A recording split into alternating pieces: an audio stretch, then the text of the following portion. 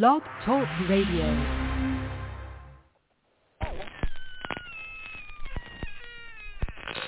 Ladies and gentlemen, boys and ghouls, step right up. Behind this curtain lies a ghastly concoction of delight, horror, fantasy, and terror. Your every wish is our command, your every whimsical desire brought to life. But I'm warning you, there's always a price. Welcome to the greatest show on earth!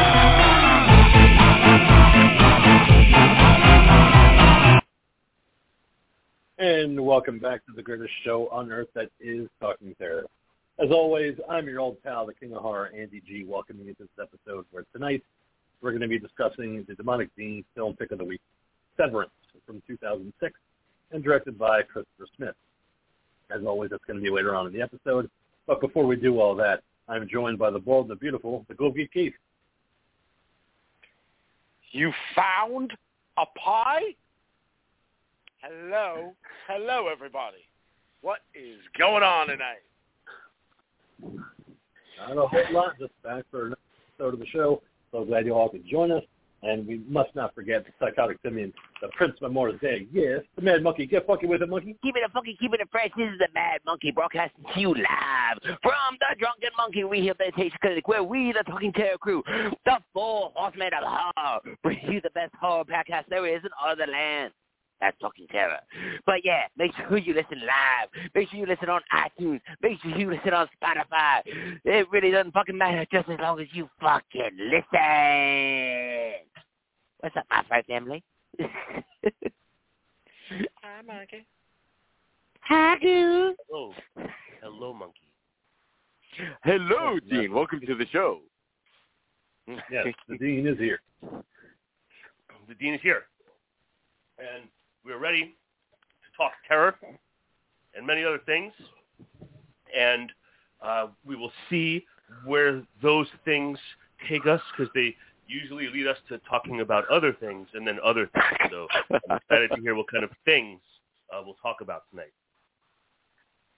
All right. As cool. Get into anything else. I think we need to cover the elephant in the room, man, and and do spoiler-free Mortal Kombat. I mean, we can. I mean, Go, do you want to go first? And I'll take it, and once you can take it. Does it have to be spoiler-free? I mean, come on, man. Please don't ruin it for me. Please don't ruin it for me. I know. Dean, I know you're just champing at the bit to watch this film. I think anybody that's meant to watch do what you want. Has watched it. Do what you want. I mean, as far as doing what I want. But please, don't not talk about it on my account. Oh, no. We will certainly talk about it, Dean. We will talk about it all we want, because you know what? I just kind of assholes we are. Who won the fight between E. Honda and Guile? That is awesome. Balrog actually won that fight. Oh, good. Yes, in the Subaru that they beat up, or the Nissan, or whatever it is. I always loved right. What about Ken versus Zangief? Zangief Van Damme was the shit in this movie. Play him well, man. Like, when somebody was good at that motherfucker, like, they could really fuck you up with that character, dude. It was like 2 hits and you're done, man. They'd like do that spinning pile driver shit, and you'd be like, oh, there goes half my life bar. 2 hits and you're done. 2 hits. I hit you. You hit the floor.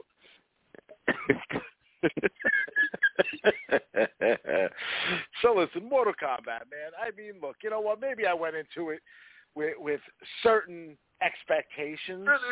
I don't know if they were unfounded, being that, they talked about this being, finally you're going to get the R-rated Mortal Kombat that you deserve. And, I'm assuming that the people that are making it are realizing that the people that were, like, Mortal Kombat fans in the early, to mid-'90s are now grown-ass adults who can watch an R-rated Mortal Kombat movie with, blood and gore and all kinds of great visual effects. And yeah, I feel like the effects were great in some parts, but horrible in others. I feel like and look, I'm not expecting Oscar-worthy performances when I'm watching a Mortal Kombat film, but I do at least expect the performances that are going on to be fun. And I expect the characters to be just that. They're characters. You know, it's a video game that it originates off of. And this is a movie based on said video game. And I think, like, you know, for me, like, I look at this and I'm like, you know, it's like they made this movie and they forgot that video games are fun, that the people that played the Mortal Kombat games were fucking enjoying them when they were doing it. They made, like, a dour, bitter, sour, fucking boring slog of a movie that has a couple of decent fight effects here and there. It's got some dry-ass acting between Liu Kang and fucking Kung Pao or whatever the fucking guy with the hat is name. I can't remember it at the moment. Kung Lo, Lo Pan, fucking Ding Dong, Ming Mong, Kung Lao. I couldn't figure out between the two of them which one was worse. You know, like I loved Robin Chow in the Mortal Kombat movies. You know, he was great in actually both the first one and Annihilation. He was probably the only good part about Annihilation.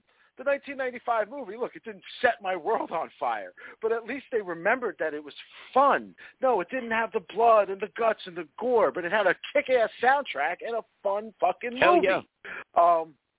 You know, there's some cool gore effects. There are some cool fatalities in a Mortal Kombat movie from Mortal Kombat 10 or whatever the reboot was or whatever it is. Like they're literally just taking the script of the game and turning it into a movie. Well, if I want to watch that, I can just watch the cutscenes from the game. You know, that YouTube thing is famous for that. Like kids these days don't bother playing video games anymore. They just watch the cutscenes. I'm pretty sure the King does that all the time. He's like, yeah, I'm not going to play the game because I don't have the system, but I watched all the cutscenes, so I know the entire plot. Yeah, the King does do that. Interesting. I do. I don't have to get systems. I can't afford them, so I just watch playthroughs. So go ahead. We'll continue. No, and again, I mean, for me, it was just ultimately it was disappointing. I feel like the new character that they made for the film only, Cole Young, is, you know, I don't know. I guess the idea is that if you were to make generic fighter and not actually give the character that you make any kind of flavor, that is Cole Young. His Arcana is like, all right, you get a super suit. I mean, I think, didn't they realize from the G.I. Joe movie that super suits don't work? I mean, it's like they took the idea from fucking Black Panther. Like, hey, what's Cole's power? I don't know. We're going to give him a shirt that absorbs hits and makes him stronger the more hits he takes. Sweet, you know, it's like Kick-Ass meets Black Panther. I've seen it all before. Like, I don't know. I guess I just wanted to see something that was more fun than what this movie ultimately delivered. I know people liked it, so I mean, I don't want to shit on their opinions for it. It's just it wasn't what I expected it to be, and I know it's supposed to be, you know, the launching point for other movies. So hopefully they'll make something more fun in the next installment. I'm sorry you're disappointed. Yeah, well, I can see where he's coming from because, like, on the flip side, like, I did enjoy the movie, but, yeah, when you compare Mortal Kombat movies, nothing beats the first one.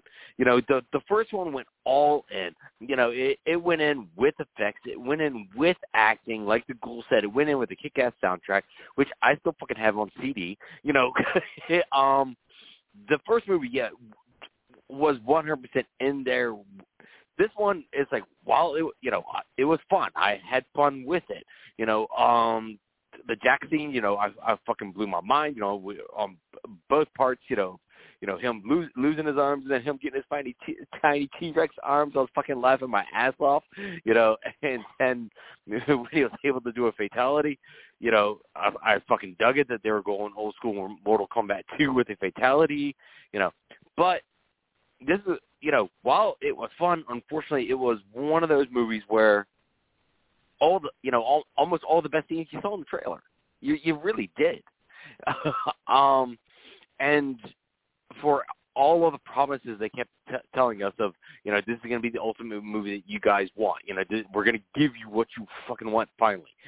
I'm going to keep saying, yeah, it's fun, but it's not what I 100% want. You know, I want them to invest in the acting. I want them, to invest in their crew. I want them to invest in sets. It's like, because when I see Outworld and it's fucking Nevada desert and there's only 20 people wandering around and these are supposed to be the lost souls of Outworld, I'm like, really? Those are the only extras you could fucking get? All you had to do was just put out there, hey, we need extras, Mortal Kombat movie. Who wants to show up in the middle of the desert at 2 p.m.? That's all you had to do, was just sit there and get a fucking body count in there. It's like there was a lot of parts where I felt this was really, really lacking, but at the same time, yeah, I did have fun watching it.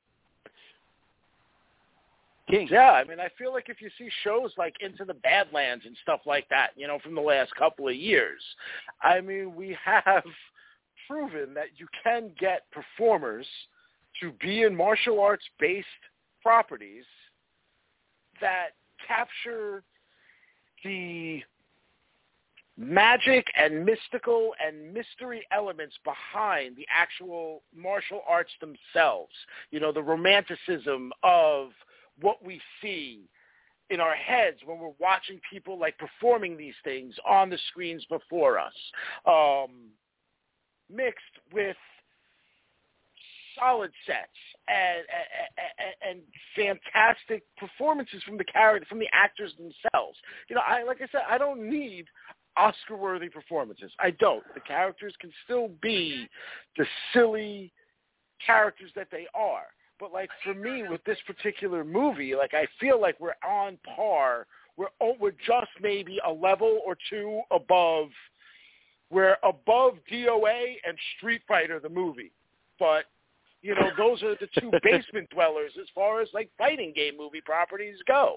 And, like, that's coming from me, who I actually really like the DOA movie. So, I mean, I enjoyed that one for what it was. It's just silly stupidity, and it makes me laugh. I like it, and the chicks are hot, which is what they're supposed to be in DOA. So, you're talking about a video game in which you could change your age, which by putting yourself as 99 years old, it just made their boobies bounce more. The older you were, the more bounce and jiggle to the game. I mean, those are developers that are like after my own heart. What do you think about the movie? Yeah, I mean, not to keep going over the same exact things that everybody said. It was a very bland movie with a very bland lead character in Cole Young. I went in there with all the hype of the unapologetically gory scenes and violent scenes, and it really wasn't. I mean, they had some cool, like the Ghoul said, some cool gore scenes, but overall, it was very tame. And then all of a sudden, Cabal shows up, and he's like, yeah, boss, I got this guy named Kano. He's totally, like, fucking a dick, but, man, you're going to love him. I was like, what is that? Cabal was so fucking funny, man. That was probably, like, the best actor in the entire movie. It makes sense. All super serious and all badass, and they're like, yeah, we're going to get him. We're going to get Kano. We're going to get Wu-Tang. And I was like, yeah, boss, we're going to get him. We're going to hurt him real good, right, boss? Yeah. I was like, what are you doing? Guy, that guy in the cell over there with the red eye? Yo, boss, he'll fuck those people up if you pay him enough money, guy. Yeah, and the whole problem I had with it towards the end was the fact that there really are no consequences in this universe. Like, there really isn't, because as it shows you, people can come back. So, really, there is no fatalities in this universe. You can come back. There's a way to bring you back, and that's the biggest thing that really kind of made me mad at the end. I enjoyed it. I didn't hate it, but at the same time, I just thought they dropped the ball. So many angles of that story. And yes, Liu Kang, or I call Japanese Justin Long, that's who I was watching throughout this movie. I was like, that's not Liu Kang. Should be Chinese, horrible. Sorry. Yeah, well, whatever he is, it just wasn't good. It just, Kano was the only thing that held that movie together. And then to see the Goro fight go down the way that it did, no thank you. That fight sucked really bad. I wanted so much more, and it was like, yeah, no, let's get Goro out of the picture real fast, because he's got a gold shirt on, so that means he can't be defeated now. Well, maybe it was gold. Yeah. And there was a scene where it's like, well, Goro's stretching him, and you actually see the kid stretch a little bit like Stretch Armstrong in between Goro's arms because the CGI was so bad. Yeah. it wasn't what I was hoping for. More gore. I was hoping for more just fights, I guess. And if they said tournament one more time, I was going to play a drinking game called How Many Times Did I Say Tournament? And I'd be fucked up because they said tournament like every 5 seconds. It's a movie about a video game, which is a video game about a fighting tournament, except the movie about the video game with a fighting tournament, and it has no tournament because everything in the movie is all about a setup to a tournament. Like I watched Bloodsport just like 2 nights ago. I love that movie because you know what? Here you go. You put a bunch of various style martial artists in a ring, and they fight each other. There's really no storyline to it otherwise. He's simply in there to fight for the honor of his Shidoshi's name, and that's it. And you have some great martial arts. You have some great performances by, Bolo Young and Jean-Claude Van Damme and Donald Gibb. Like you get these little nuances and stuff. But for the most part, what does the movie focus on? It focuses on a fighting tournament because that's what it's about. And a Mortal Kombat movie should have a fighting tournament in it. What's up? And Forrest Whitaker's attitude. Yes, and Forrest Whitaker's attitude. With a taser. And but yeah, like one of the other things too, like okay, like you said, it's supposed to be unapologetically brutal and bloody. Yes, there are some gore scenes with blood spray and all this and that. But honestly, I think if they trimmed those scenes by literally just a couple of seconds and eliminated the 20 or so times they dropped the F-bomb in that movie, you have a PG-13 movie. And that's keeping the fatalities and just letting a little bit of the blood spatter go away. And, I think honestly that this is one of those things where if this movie was still going to theaters only, they probably would have done that to get more asses in the seats to make more money in the theater. But because they knew this was going in both the theatrical and on HBO Max, I think they were a little bit more willing to allow this and have all the curse words and all that stuff because, it almost felt like it was out of place. It was like, how many times can you just say fuck, And I drop F-bombs like a madman on a regular basis. But like even me watching this, it was kind of like, okay, you guys are kind of getting old with this thing. Yeah, that's the way it was. But yeah, it was underwhelming. People that liked it, I get it. I get their points about the action and everything like that. But when I say my points, they're like, get the fuck out of here. That was a great movie. Well, you have to see the flaws in both. You got it. You can't sit there and say this was a great movie while still loving the original one. And be like, this one is lacking on so many levels compared to the first Mortal Kombat movie. I think too, what you get is, I think what we have to remember is because of our age, because a lot of us growing up with, Mortal Kombat as the arcade sensation that it was, our experiences with that game, originally are in arcades. It's in slapping quarters down, watching, at the time, which was amazing, graphics of actual motion captured actors, performing these moves. It wasn't an animated sprite. It wasn't like some like little thing like Hi Arc or R-E Kung Fu or whatever that game was. Yi-R Kung Fu. We actually like had what really looked like real people in the game, and then you add to it like this whole bloody mess of craziness that you got with these fatalities and everything. And then we have the new generation of Mortal Kombat fans who got into it when the reboot first happened, which I think was with like the 8th version of the game. And you're talking console releases, people that were playing it on the PS2 or the PS3, whichever system it had come out for. I forget which one it was of the two. And I guess the Xbox 360 at the time.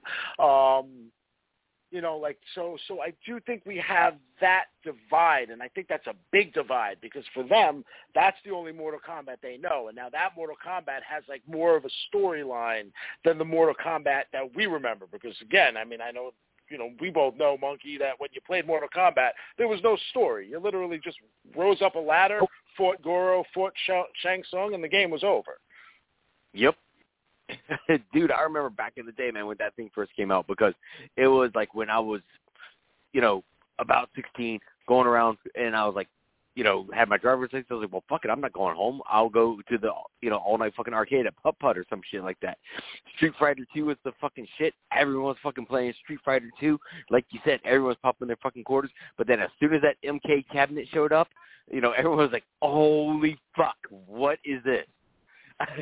Everyone was fucking losing their shit over the Mortal Kombat cabinet. You had your Mortal Kombat fans, you had your Street Fighter 2 fans. Two very drastically different games, gameplay, the whole nine, Like, yes, obviously certain mechanics were the same. Fireballs are fireballs and all this and that. But, you had two different people, two sets of people doing that. And like I said, man, one had fatalities in it, the other didn't. Then you had your SNK machine, man. That was like your real indie shit.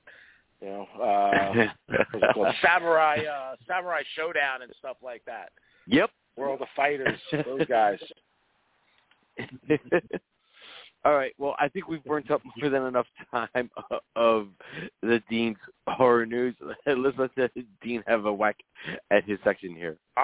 I just want to throw out real quick, man, congratulations to Anthony Mackie, man. We have a new Captain America. It's well-deserved. Yeah. It's fantastic. If you haven't watched Captain America and the Winter Soldier. If you haven't watched Falcon and the Winter Soldier, I highly recommend it because you're going to be really confused otherwise when we do eventually get Captain America 4. Fuck Papa Doc, right, fuck the clock. Fuck a beat, I'll go a cappella. Yeah, what do you think? Yes. Congratulations. Mama Papa said Doc. knock you out. Papa Doc has risen above the gang violence of Detroit to become a new superhero. We wish him all the best in his endeavors. But before we move on, in regards to Mortal Kombat, since you're all so lukewarm, I thought maybe you would like to know that even though there is no official sequel announced at this time, it's been said, one of the co-writers, Greg Russo, is saying that you can expect the sequel to go to other realms beyond Earthrealm and Outworld, most notably Edenia and the various characters who populate it. So the world of Mortal Kombat may be expanding for your viewing pleasure when the time comes. Oh, I think they're spread themselves thin there. What the fuck is it? What is Edenia? I don't know. I'm just reading the news, man. I don't know what the fuck it is. No, I'm not asking you. I'm asking Monkey. Like, do you know what that is? Dude, I have no idea. I mean, I know Netherrealm. I know, obviously Outworld and all that stuff. Like, I understand now that those are like different places, but I had never heard of Edenia. He says, who knows? Quote, and so one of the realms that I felt like it didn't make sense to introduce in this story because we were so focused on Earthrealm and Outworld was Edenia, which is another big realm in the Mortal Kombat universe. And that has a ton of great characters that reside there. Their storylines intersect there. My favorite character, Katana, is a princess in Edenia, and it just didn't feel right to bring her in. Well, she was hot in the original movie, so I'm good with her coming in. Oh, hell yeah. There we go. But yeah, apparently that's where Katana and Jade and all of them come from, is that area, and it's supposed to be blessed by the elder gods, apparently, according to the internet. Speaking of elder gods, man, for all the talk of Raiden finally being like Asian and them not whitewashing it and everything, like, why did he still perform it like Christopher Lambert? I know, right? I thought that was kind of weird. I was like, wow. Yeah. All right. So what else you got, Dean? Monkey, this one is just for you because I know how much of a fan you were of the recent exploits of King Kong and Godzilla. So I was so excited to tell this story for you. Favorite movie ever. That's right. Director Adam Wingard has said that. Well, first I want to say that Adam Wingard is in talks for another MonsterVerse movie. There is no timetable, but the big one that's been floating around for him to possibly tackle is the Son of Kong. Let him have it. As long as he stays away from the big G, I don't give a shit.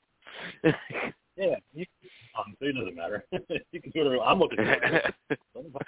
That's shit. So, yeah, I'm monkey. As long as it doesn't involve Godzilla, I'm all for another monster movie. Godzilla's been done to death. Leave him alone. Yeah, there's plenty of other kaijus out there that, if they want to go back and touch again, Toho has a whole fucking catalog for you to pick from. I mean, I don't know. Maybe I'm a little crazy for thinking it, but judging from the tone of his movie, I would love to see Wingard actually approach Mothra. I would not mind that at all. What do you think, King? Because I know you're the Mothra fan. Oh, I'd love it. I think that he would do a good job. I mean, I like what he did with Godzilla vs. Kong. So if he's all for the MonsterVerse, I would love to see a fully fleshed out, modern age Mothra film. And I think he'd be the guy to do it. So yeah, I'm with the goal on that one. Definitely. If you can make it happen, I would be for it. All right, cool. Dean? In addition, and I don't know if you know this, but director of the Godzilla vs. King Kong film, Adam Wingard, has said that Kong folds up and kills Nezuki, or a.k.a. Warbat. He said that was specifically inspired by the holodeck murder scene from Jason X when Jason picks up and smashes the sleeping bag around. He says that Godzilla and King vs. King Kong features a Jason X direct reference. Which was actually a reference to Friday the 13th Part 7 to begin with. But, yeah. Well, yes. Yeah, obviously it was a reference to Friday the 13th to begin with. But that was one of the funny scenes in Jason X when he's in the fucking hologram world and winging the sleeping bags around. I mean, that was a funny part. We've run out of rounds. Yeah, that was the only good part of that. Love premarital sex. I don't think any other film this year or in years past is featuring any Jason X references. So I just thought I would throw that out there and share that with the group. Probably for good reason. Hey, listen, it's good that he threw that in there, along with his Die Hard and his Lethal Weapon. Yeah, that fucking Die Hard jump. Jeez. What was the Die Hard reference? Kong jumping off the battle carrier as it crashes, and yeah, it's John McClane jumping off. What was the Lethal Weapon reference? Kong popping his shoulder back into place, using a building to knock his shoulder back into a socket. So yeah, it was the cool little from Wingard. I know Monkey hated the Die Hard one. I loved it. Only in this movie could we have a Kong acting like John McClane. Oh yeah, dude, that was a fantastic little bit. I thought so anyway. I did too. Hey, listen, Monkey's the one that hated it. I was all about that. And the shoulder pop. I love both of those sequences. Yeah, little Die Hard, little Lethal Weapon, man. Can't go wrong. It was a balls to the wall action film. You just can't please the monkey when he does over the Kong, as we learned. But all right, Dean, what else do you have? Well, since I just referenced Jason X, I just thought that I should continue on to tell everyone, if they haven't heard, that Victor Miller made some noise this week. As we all know, Victor Miller is the original writer of Friday the 13th. He says that Jason Voorhees has been done wrong. He says Jason Voorhees has been mistreated by his franchise. he said that Jason Voorhees, through all of the sequels, was framed as the main villain and not a victim. Is a sad state of affairs. He said that Friday the 13th was supposed to end after the reveal of Pamela Voorhees was supposed to end distinctively with her death, with the story being that of a mom on a twisted hunt for revenge over the death of her son. He said that the final scare on the lake when Jason comes out of the water, he said that was tacked on at the very last minute. In fact, yes, it was. Tom Savini. Yeah, we know. Had just no, I know. I'm just reporting to you what Victor Miller was talking about. I'm not sharing anything new with you guys. I'm just reading the news here, right? But anyway, apparently Tom Savini had just recently balanced. seen. The Dean is fair and balanced. Yes. Yes. Apparently, Savini had recently seen Carrie, and after seeing the hand come out of the cemetery, the grave at the end, he felt that they needed to tack on that last jump scare at the end, and that's how that scene, upsetting Victor Miller, that's how that scene got incorporated to the film. So still more sour grapes is obviously the lawsuits, apparently there's no end in sight. Apparently, I remember back to this time a year ago, it was supposed to be wrapping up any minute, but lo and behold, the story drags on. And then in the final word of Friday the 13th this week, our very own Ghoul's favorite video game, the Friday the 13th video game, has announced that this May 4th, on Star Wars Day, May 4th, the final patch for the Friday the 13th game is going to come through. So the very final patch for the Friday the 13th game is going to happen on May what they're 4th. adding? So, something related to gameplay, something about combat stance, and something with the characters. There's a list. There's like a PDF list of all of the patch inclusions, of which I didn't make note of all of those things. Well, that's not how you report the news, Dean. We don't know now. I mean, we're not informed. Well, don't you just watch it on YouTube because you don't have the system, King? I do, but I'm not informed of this news. The next based off of William Shatner. That's going to fucking blow people's minds when they find out about this. People are just going to not know what to do with it. Or that Leatherface uses the same stuff? That's weird. I'll see. I thought he used a knife. No, the part of the patch is because of Star Wars Day, they're going to give Jason Voorhees a lightsaber. No. Yes. They're going to tack it on. It's a lightsaber in the shape of a machete. That'd be kind of cool. Oh, I like machete. Be like the dark saber. Yeah. Okay. Wow. There's that awkward silence, that we have to have once an episode. Well, I was letting you all digest May the Fourth that be with you. fascinating piece of news. I just felt that everybody needed a little time to digest the news before we moved on. But it's a lot to take. I have not, but I know earlier today some of you were talking about the trailer for the upcoming Conjuring film. I did not watch the trailer.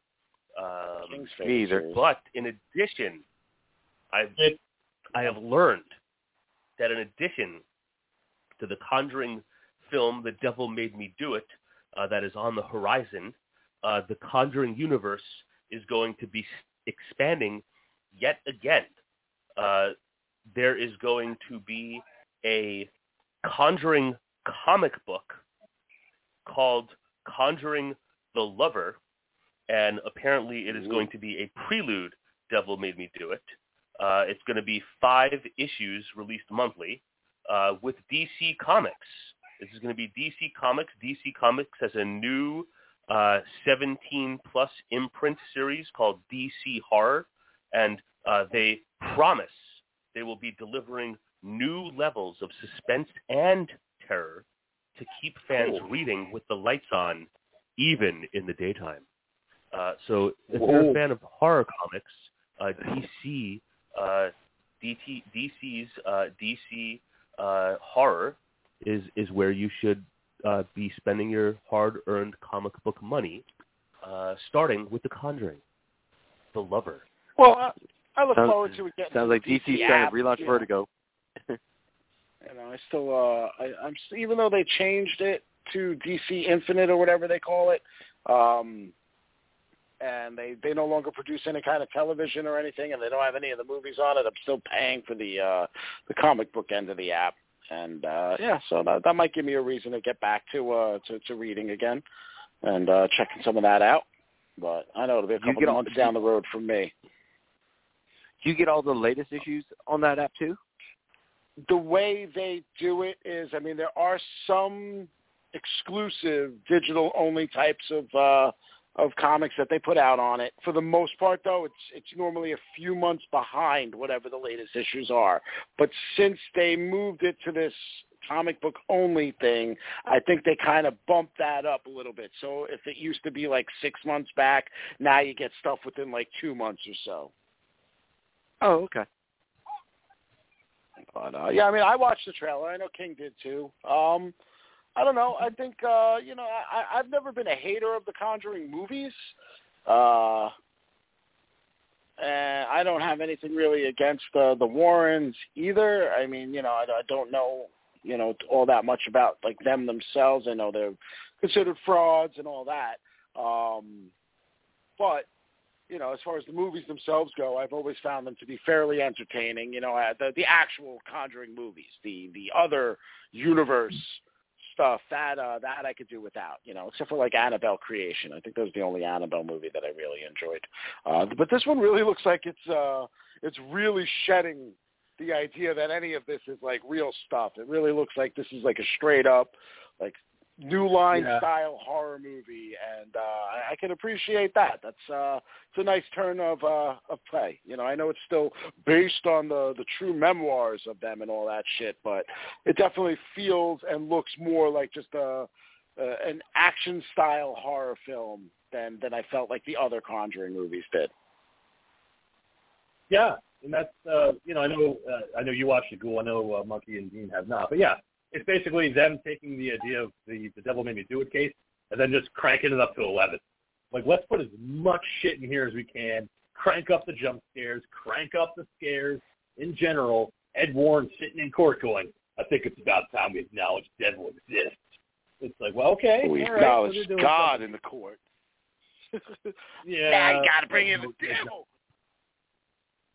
But it's I mean, I've talked about it on the show before. The whole case revolves around Austin Thompson killing his landlord in 1981. There was a possession case before that for the Warrens with an 11-year-old. And then when he went to court, he went, the devil went in me. Yeah, that's it. Mm-hmm. And the Warrens are like, ooh, we're going to scoop the shit out of this court. The devil is real, people. Get used to it. And they're like, whoa. Then the movie, what if we do that, but then we just fucking put everything out there? Ghosts, Satan, demons, possession. And then we'll have a little bit of court drama in there, too. Just for good measure. Yeah, that's what we'll do. Dun, dun. It's like the same thing, man. A little Law and Order. Yeah. And Arnie was convicted of his crime, and he served 5 years of like a 10 to 20 sentence. So he got out in 5. He didn't need the devil made me do it defense. No, his landlord was a dick, and he defended his girlfriend from getting, raped by him. So it was a defense case, but they wanted to bump up those book cases. Got to bump up those sales, so the devil made me do it. So let's just say the devil made him do it, and they became famous. And then there was a huge lawsuit a couple of years ago from David Glatzel, who was the kid that was supposedly exorcised of his demons by the Warrens, where he's like, yeah, they're all a bunch of con artists and fucking scam artists. And they painted my dad like he was a villain, so he tried to sue them for all this money. But the Warrens didn't have a lot of money towards the end because they had been sued by fucking everybody. They didn't really have a lot of money towards the end, so they didn't really, take that forward from the court. But the Conjuring movies, if you don't pay attention to the Conjuring movies, are fucking great. They're popcorn movies. That's the movie I want to see, is everyone taking the Warrens to court. Going, you're full of shit. You freaked out my family. They're all in fucking counseling now. On Law and Order. Special Warrants Unit. Dun dun.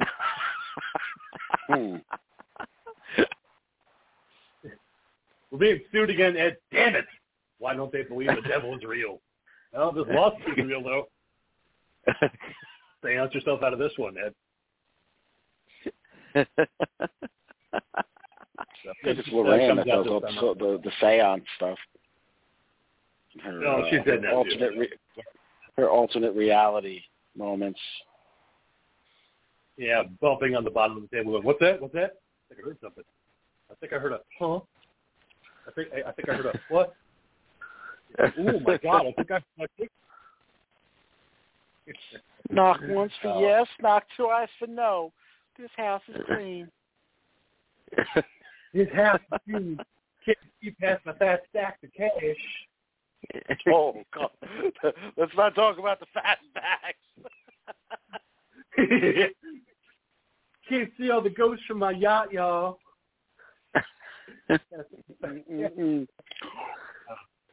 What else got you? So, you may or may not know that quite some time ago, a screenwriter named William Gibson wrote a treatment for Aliens 3. Ultimately, his script for Aliens 3 was not used when they made the actual film, even though some consider his script to be a much better story. So much so that his original script was made into a comic book, and it was also made into an audio drama with voice work from Michael Biehn and Lance Henriksen. Now, that comic book and that audio drama were based on the second draft of Gibson's Alien 3.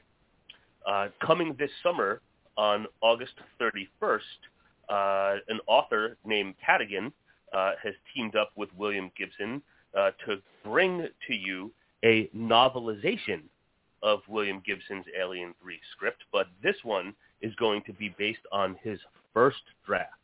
It's going to be clocking in at 340 pages, and just to kind of tie back to something I was talking about earlier, Pat Cadigan wrote the novelization for Jason X. Ooh. Oh, look at you. So they're bringing shit around.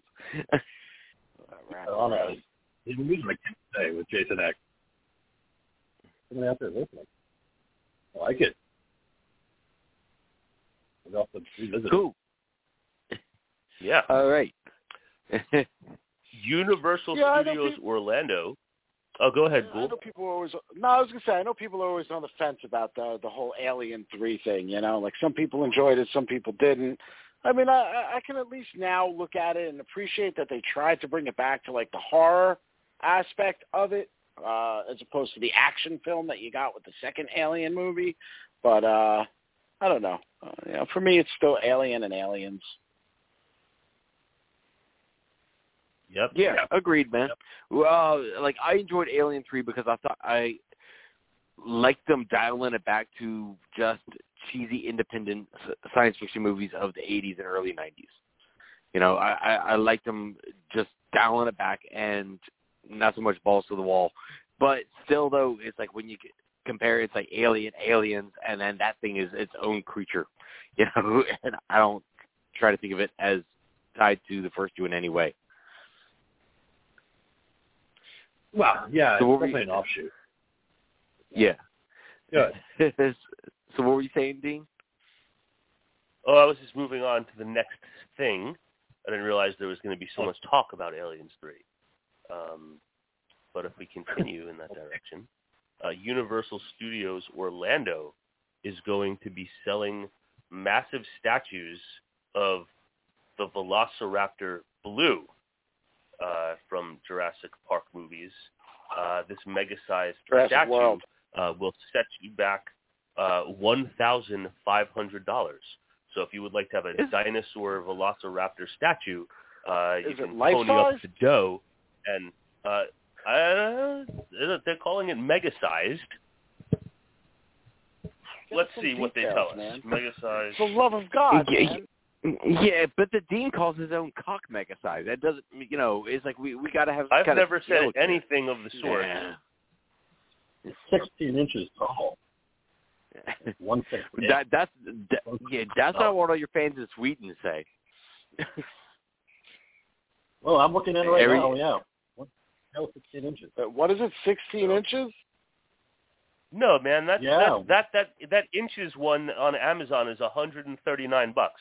I'm talking about something that Universal Studios Orlando is going to be selling directly.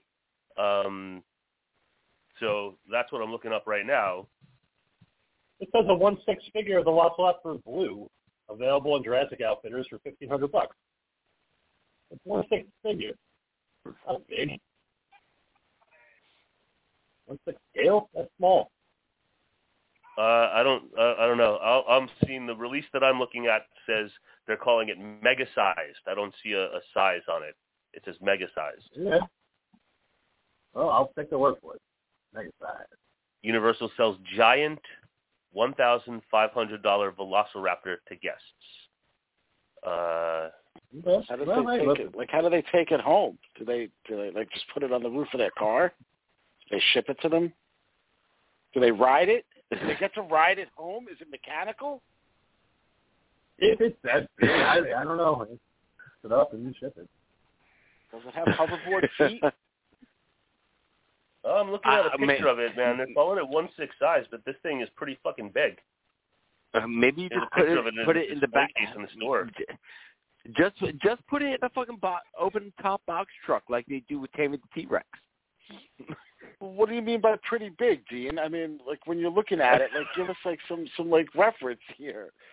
It's coming in, man. Here's a picture of it on display inside the We're store. on It's coming the radio, in the Dean. People can't see the picture.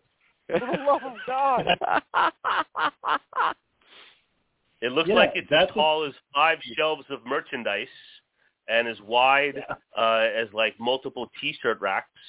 In its case here. So you can check it out on the Universal Twitter if you are listening and are so desperate to get an opportunity to see this thing. All right, Dean, we're going to have to teach you about perception and depth perception. And, yes, it looks like it's 3 things high because it's right in front of you. And those shelves are in the back of the store. So that might only be like 2 feet high. And maybe like 3 feet wide. I'm talking about the shelves just to the right of its head, bro. And you can put it up close to the camera. Okay. And why are we arguing about this? Who fucking cares about this goddamn statue? I was just saying, if you have $1,500 that you want to fucking spend on a fucking Jurassic Park large fucking statue action figure, knock your fucking selves out. This is where you fucking get it. Who fucking cares? Take a massive figure. $1,500. Fair. They could write it fair out and balance. Fair and balance. I never even saw this fucking movie. How big it is. If you got $1,500 in your wasted, that's your fucking problem. Moving on with my news. I would never spend $1,500 on that shit. Never. No. Never ever. Dinosaur.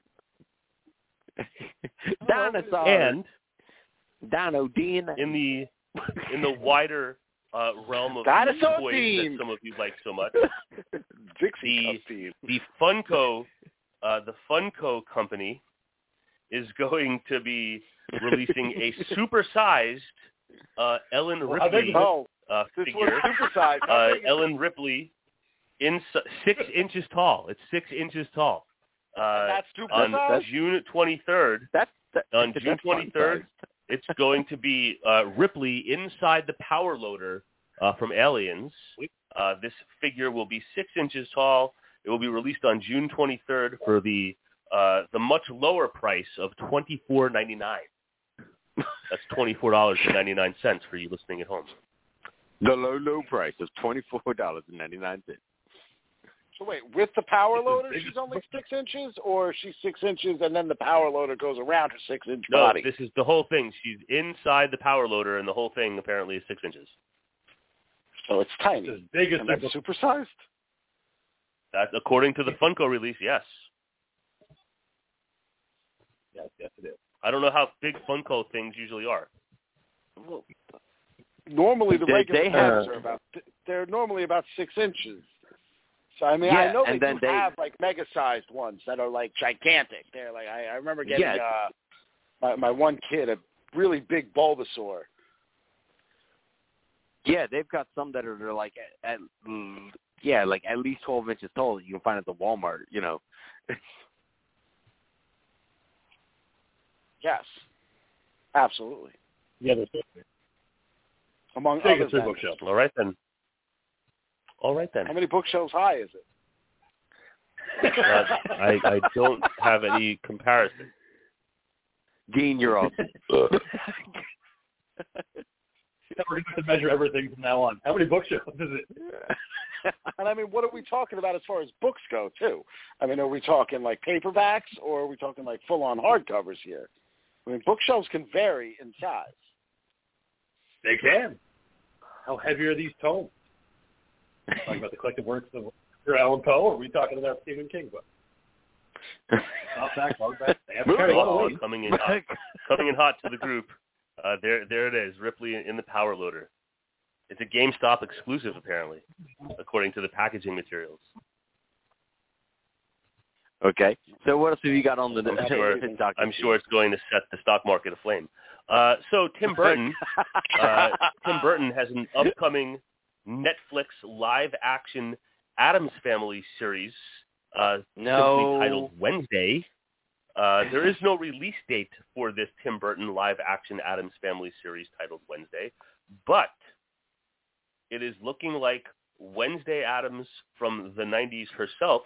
The strong rumor going around is that Christina Ricci is going to be playing the role of Morticia Addams for this Tim Burton live-action Addams Family series. At this time, there's no release date attached to this, and the Christina Ricci news is just a strong rumor at this point in time. But yes, Christina Ricci might be returning to the Addams Family universe. The very beautiful Christina Ricci. Pretty and all that kind of stuff, and I could definitely see her playing it, you know, because when you look on the internet, you know, she has a picture out there of, you know, her dressed up in the Addams outfit, and because of her dimensions, she definitely looks more like Morticia from the TV show. Monkey, she paints portraits of Barbara Streisand.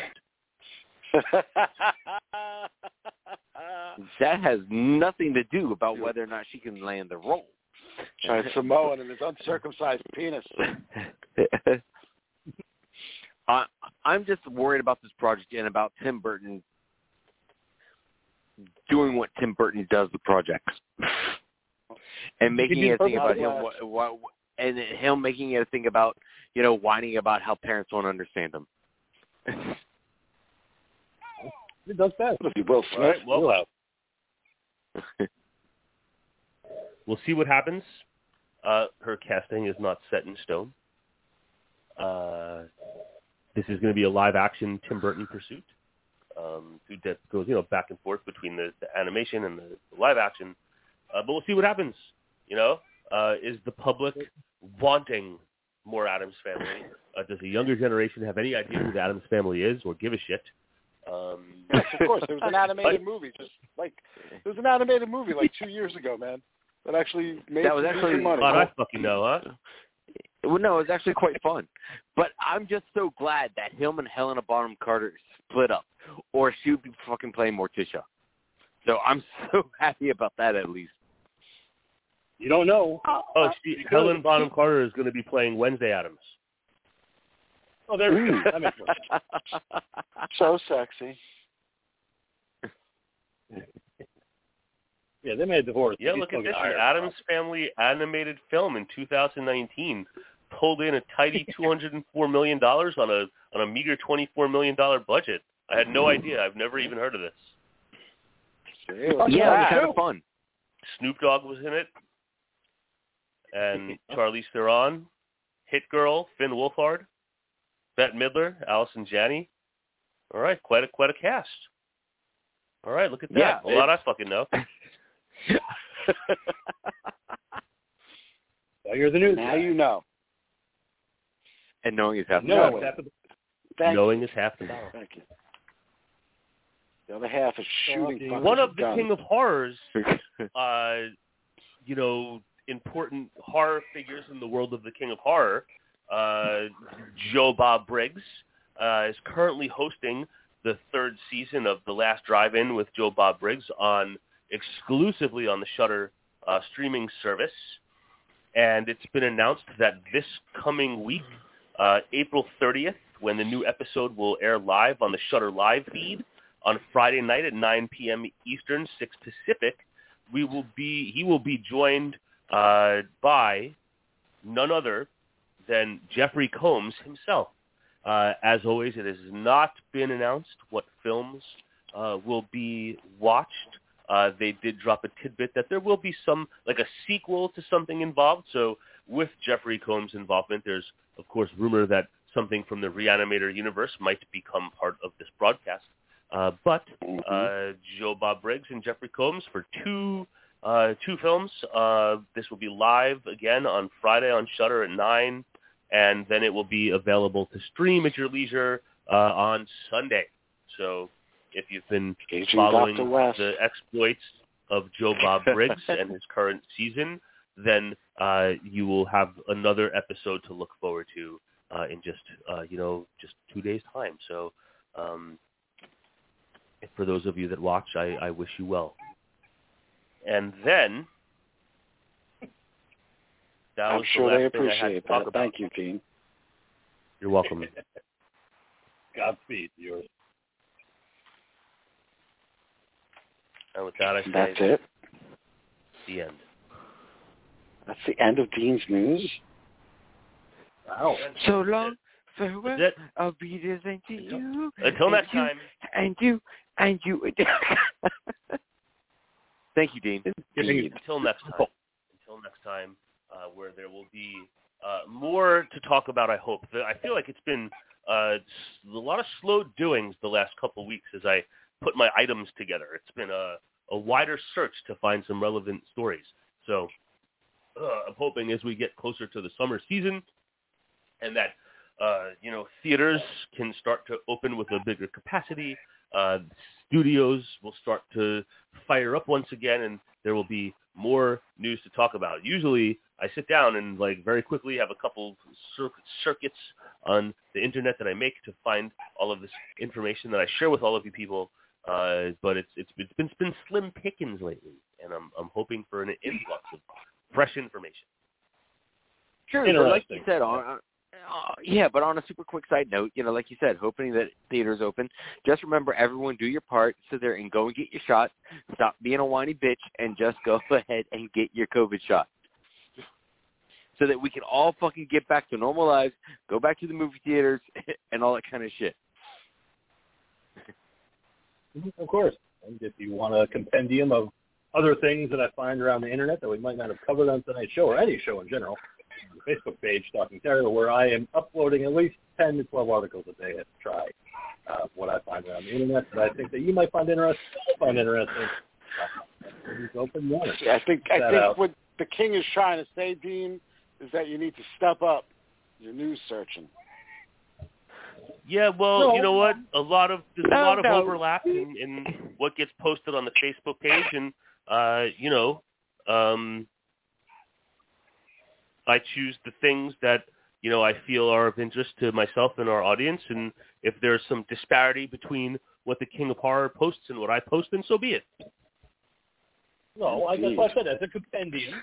If there's something it gives you missing, or you want a reason to go visit the Facebook page, everybody. See? Look at that. Because a lot of what the Dean talks about is also on the Talking Terror page. So if you want additional stuff, you want to see what I'm talking about on there, it's up there. So just like we have an Instagram page you guys can visit and check out what the Dean and the Ghoul are cultivating on over there. We are all over social media. So it's important to know that we are there on the couch. We support ourselves wherever we can get your love and attention. And other things. Come on out to the Instagram and join the fun. @Talking Terror. We have so much fun over there. you're missing out if you're listening and you're not with us on Instagram. It's a great place to go and spend some of your social media minutes each day. And there you have Indeed. it. So, all right.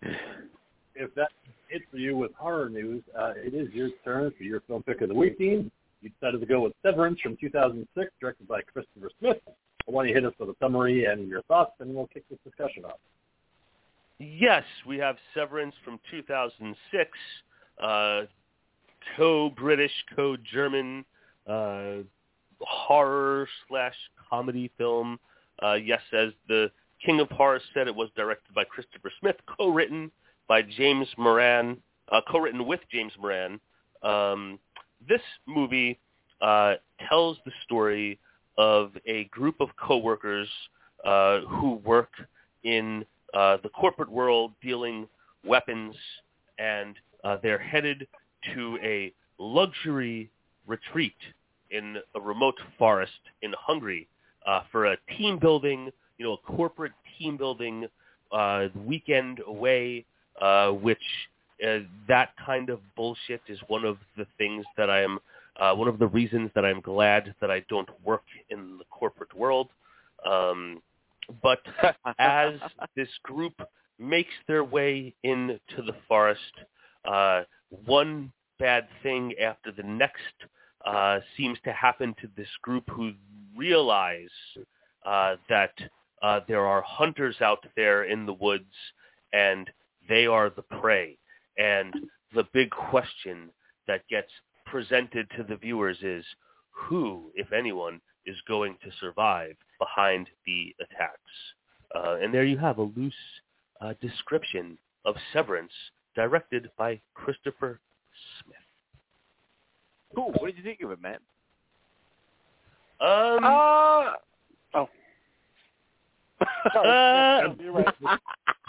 Well, are we tuning up? La la la la la. Oh. I didn't think this was a great film, but I thought it was fun. There were a couple of parts that I really kind of had a belly laugh here or there that I thought were kind of funny, because I forgot when queuing this up that there was supposedly a comedy element to it, so there were some things that made me laugh. And some of the violence was good, but I usually say that I wish they would have gone further with that. But there was some fun stuff here, and it wasn't great, but it was certainly like a harmless. I didn't dislike it. It was like a harmless way to kill some time. So yeah, I thought it was entertaining, but of course not the best movie that I've ever seen. All right. Cool. What did you think, Matt? Yeah, I mean, this has got that. This falls into that category from like that 1998 to 2007, 2008, like that quick 10 years of like horror films that we got, where this kind of has that like one part Hostel, a little bit of Wrong Turn is in here. It feels like it's an homage in a way to like all of those films, or at least like a hodgepodge. I guess it can't be an homage because it was coming out while those films were as well. But as far as like the film itself went, yeah, I kind of agree with the Dean on this one. I didn't hate it by any stretch. I did feel like it slows down at certain points where it's kind of like, okay, let's get going again. But the moments in which it decides to get messy are fun. But yeah, I could agree too that I would have liked it to have taken it a little bit further, but I think to do that might have lessened the comedy aspect of it. I think they were going for, quote unquote smart comedy and not, slapsticky level of like, hey, let's have fucking blood and guts and gore all over the place. Ooh, excuse me. What about you, Monkey? What'd you think? Again, this is one of those movies where, again, it falls into that territory of, we're covering Most Dangerous Game. We're just putting our spin on it. So, thing is, what unique story did they bring to it? And I thought the movie was fun. I thought it was quirky. I went into this completely blind, so I was not expecting any humor at all, just because, no offense, Dean, but it was your pick. So it's just, you usually tend to pick a lot of dry films when you go with your European films. So when this one, again, was... You mean, almost all of his films. I'm just glad this one wasn't in French. I got worried. But this one was funny, just like his last pick was with Slacks. And I was just enjoying what I was watching here. Again, like everyone else has said, I wish it had taken the gore a little bit further, especially when we get into some scenes where it was very, very hostile. I was hoping to actually see some of the action, but at the same time, it was what it was. But I enjoyed it. I had fun with it. It was just a good movie to sit down and have some fun with. King, what did you think of it, man? Yeah, tell us, King. Tell us. Yeah, I first saw this movie back in 2008, 2009, back when it was a regular showing on the FearNet on-demand station for Comcast. It was usually playing late at night as far as like their Monday programming because it was about work, getaways. I saw it back then. I didn't like it, and I saw it now, and I still don't like it. Just a very dry movie where it is touted as a comedy. The poster even says, in the vein of Shaun of the Dead, where Shaun of the Dead's actually funny. This one, I think they tried really hard to be funny. I think they definitely tried with some of the comedy as far as one-liners go, or some of the weapon use towards the end of the movie. They tried, but it just felt very derivative because we had just watched not that long ago Girls with Balls. And that's what this movie kind of made me think about, where it's like, okay, it's the same type of premise. There's a bus and there's a bunch of people in it, and, the bus leaves and they're stranded and they run afoul of some vicious killers. Just very derivative and dry in a lot of parts.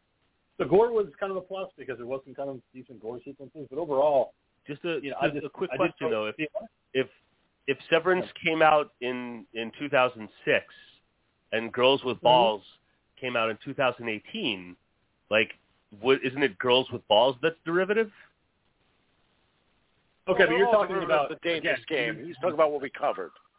Oh, well, yes, of course. The Dangerous Game goes back to 1920-something or something, but yes, of course. And, I will say, I was thinking about going, I found another movie about a piece of killer clothing, and that was almost going to be my pick this time. But okay, that's the next year. All right, but let's let the King finish what he was saying about what he thought of the movie. Please, yes, I want to hear the King's thoughts. So yeah, that's just to wrap it up. I didn't find any of the characters very memorable or really kind of interesting. Like the Ghoul had said, I think the gore was the only good thing I enjoyed about this movie. And, it was a nice, tight hour-and-a-half movie, so it did pass the time. Like I said, I don't hate this movie, and I think we all agree with that. It's not a movie that I was like, man, I fucking hate this movie. I just didn't like it. It just, like I said, we watched Girls with Balls recently. I just watched the new Wrong Turn recently.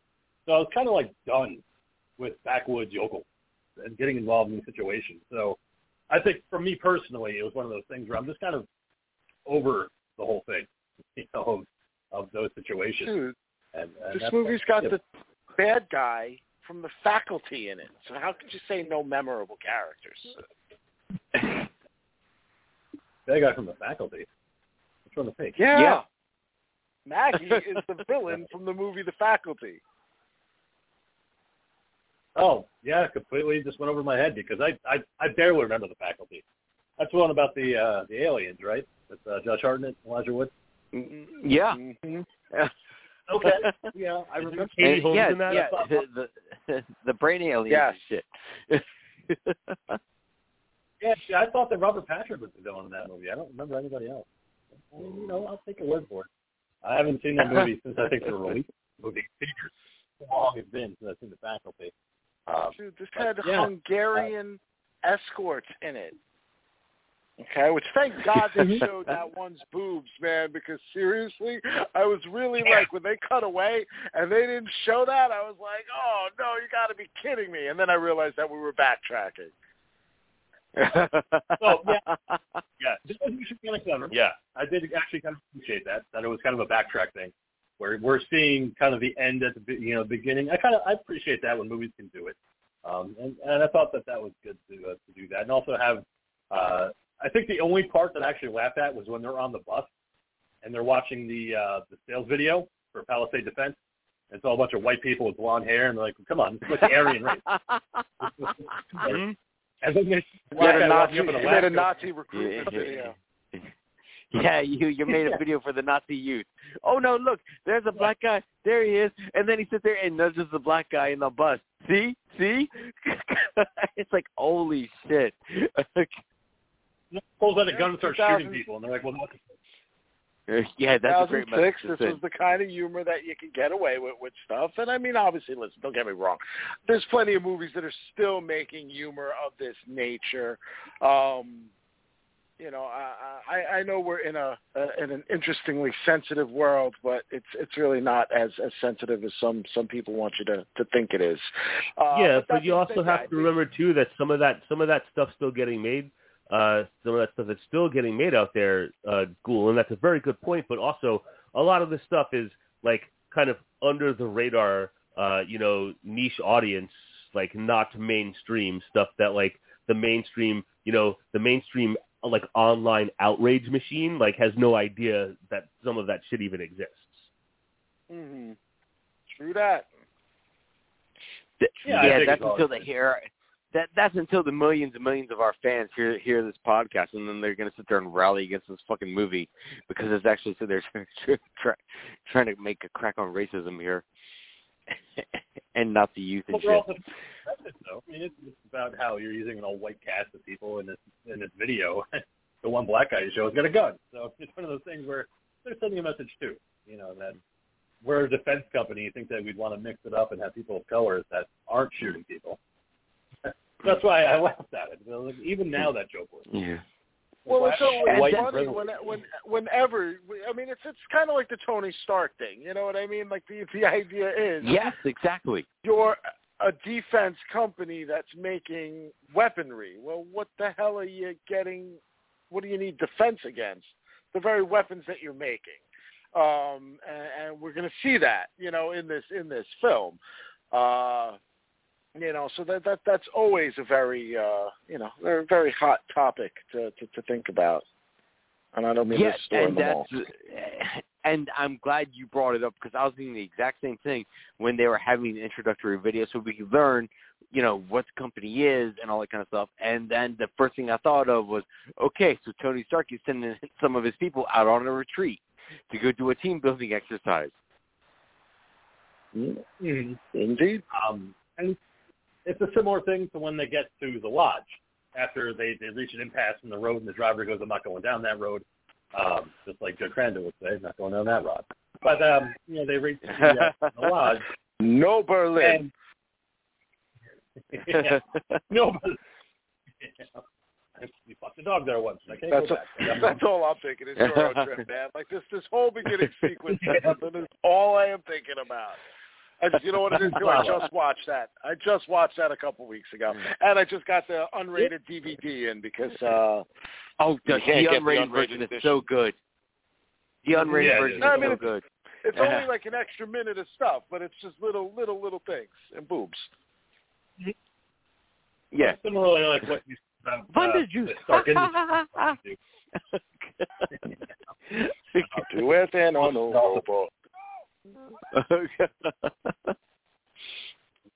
Yeah, as you when they get to that, they all have different stories about what goes on. This lodge was once a place for nerve gas, and it was an insane asylum, and they used nerve gas, and it was also a Russian war criminal re-education center. And then, of course, you have Steve, who looks like the English version of Roy Cochran, Empire Records Lucas. Like, oh, nope, got a bunch of hot-titted nurses, and they all fuck one guy. I was like, okay, that's not funny. Like, it's just, I wanted to laugh, but I just wasn't getting that. See, okay, but on the flip side, like what you're skipping here, though, is then also each of the stories was told in a different tone, in a different manner, in a different style of things. So therefore, it was adding to the humor of the stuff because, like you said, okay, you have the one old story about what was going on. You know, it was shot looking like Nosferatu. It was, you know, looking old school. Yeah, you had dude, the other one film that was Nosferatu in it as the doctor. That was hysterical. Yeah, then you have another one where it's shot like, you know, World War II, you know, grindhouse kind of film. Then you've got the other one where it's like, you know, 70s, you know, swag shit going on. You know, yeah, each story was different and each story was shot different. And it was funny just to hear, like, you know, again, the urban legends of these things and told in the different ways. And they're all talking about these urban legends and how that's the ones they believed in. Yeah. So, yeah, it was funny, man. I see humor in that. I didn't find it funny at all. Okay, they all have a different story. And then the Gordon breaks out a pie that he found, and he's like, everybody eat. Oh, look, there's a tooth in it. Oh, where'd you find it? Oh, I just found it. I put it in the oven for an hour. I'm like, huh, wow, there's that meat-slapping humor that I'm looking for. You don't put a pie in the oven for an hour. Womp, womp. Gordon. No, not every pie goes in the oven for an hour. You got to remember something, man. This is British humor. It's pretty dry at times. You're not talking about the fucking, you know, the most slapstickiest of people. Yeah, and but again, you're forgetting to think about, the Dead, you know, a very smart movie that also used a lot of American-style comedy tropes to it. Yeah, but as far as some slapstick though, if we rewind a little bit from finding. You know, Nemo? When what's the character's name? Homie that gets his leg in the bear trap. Yeah. Okay. I found that sequence. It was Gordon. To be Gordon was hilarious. The bear trap. Especially when they kept like trying to wrench the trap open and it kept snapping shut again. Now, when I was talking about the gore and the violence, that's where that was happening. I was like, God damn it! Like I want to see the fucking trap like slamming into this guy's leg over and over again. But then, like I was pleasantly surprised, like how much they showed of the bottom part of the leg detaching from him, and then.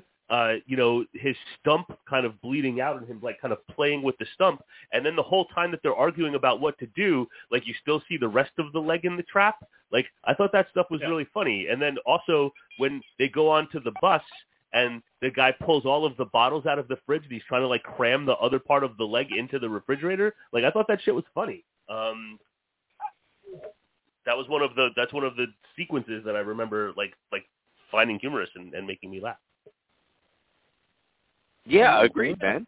You know, but yeah, again, it's just this is more English humor. So, you know, yeah, I was on par with it. While at the same time, it wasn't the driest English humor.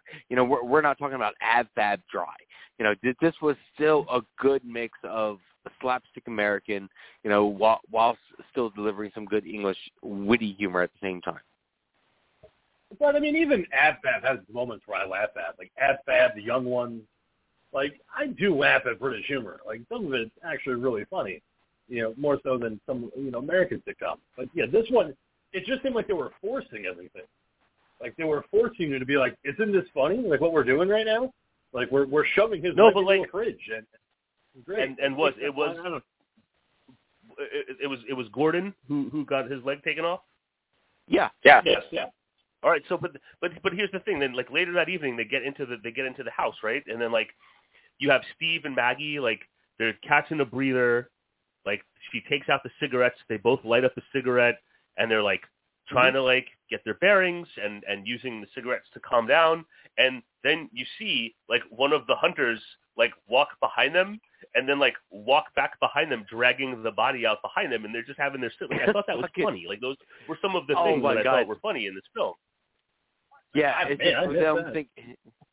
Yeah, no, because they thought they locked everything down, and they're having a serious conversation about how they ought to leave Gordon behind, and they think they have the premises locked down, and then you see just the hunter just come by, pick up Gordon, and then drag his ass behind him without them even fucking noticing, while they're having a conversation about how they should live,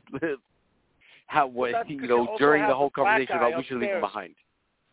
They also have the black guy upstairs pissing like it's coming out of a garden hose, making all kinds of noise and flushing and all that too as a distraction.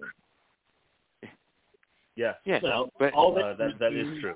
But I love the dynamic, and one of the other kind of I felt was kind of like a running joke, throughout with Steve and Maggie, with Steve, I've got the vibe the whole time that he was always trying to kick it to Maggie, and she was always kind of rolling her eyes, from the very beginning on the bus when he breaks out that fucking first smoke and shows it, and she's like, fuck off, and he goes in the bathroom and causes that whole commotion, right? Then again, when they get Gordon back to the house, he's like, I brought some ecstasy, and she's like, how are you thinking of partying at a time like this? And he was actually doing something thoughtful. He was like, hey, no, it's for him. It will help him. And then, a little bit later, and they're having a moment, and then they see, was it Nadia and Olga? And they're like, hey, Steve, it's Nadia and Olga from the escort service. It's every single time, something else from Steve's behavior pops up in front of Maggie where she's like, what the fuck is with you, dude? Mm-hmm. Which is also back to the beginning of the movie in which we see him in the bus using the computer to log in and get the escorts booked. Yes. Yeah. But then also at the beginning of the movie, he's fucking tripping on shrooms, wandering around all over the fucking forest, and it's Maggie who has to fucking literally tie him to a rope so he doesn't wander off into the woods again. Dude, some of his tripping moments were just fucking hysterical. When he gets up from himself and walks away and he looks back at himself, and then he's out there having a cigarette, but at the same time he's still standing in the doorway. I love those out-of-body moments, man. I remember them a little too clearly in Glendale Drive. It was fun to watch. It was fun to watch in a visual way and not to actually be experiencing it.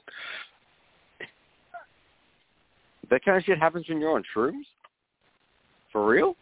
I mean, again, what your mind can make you do. It was amplified for the film.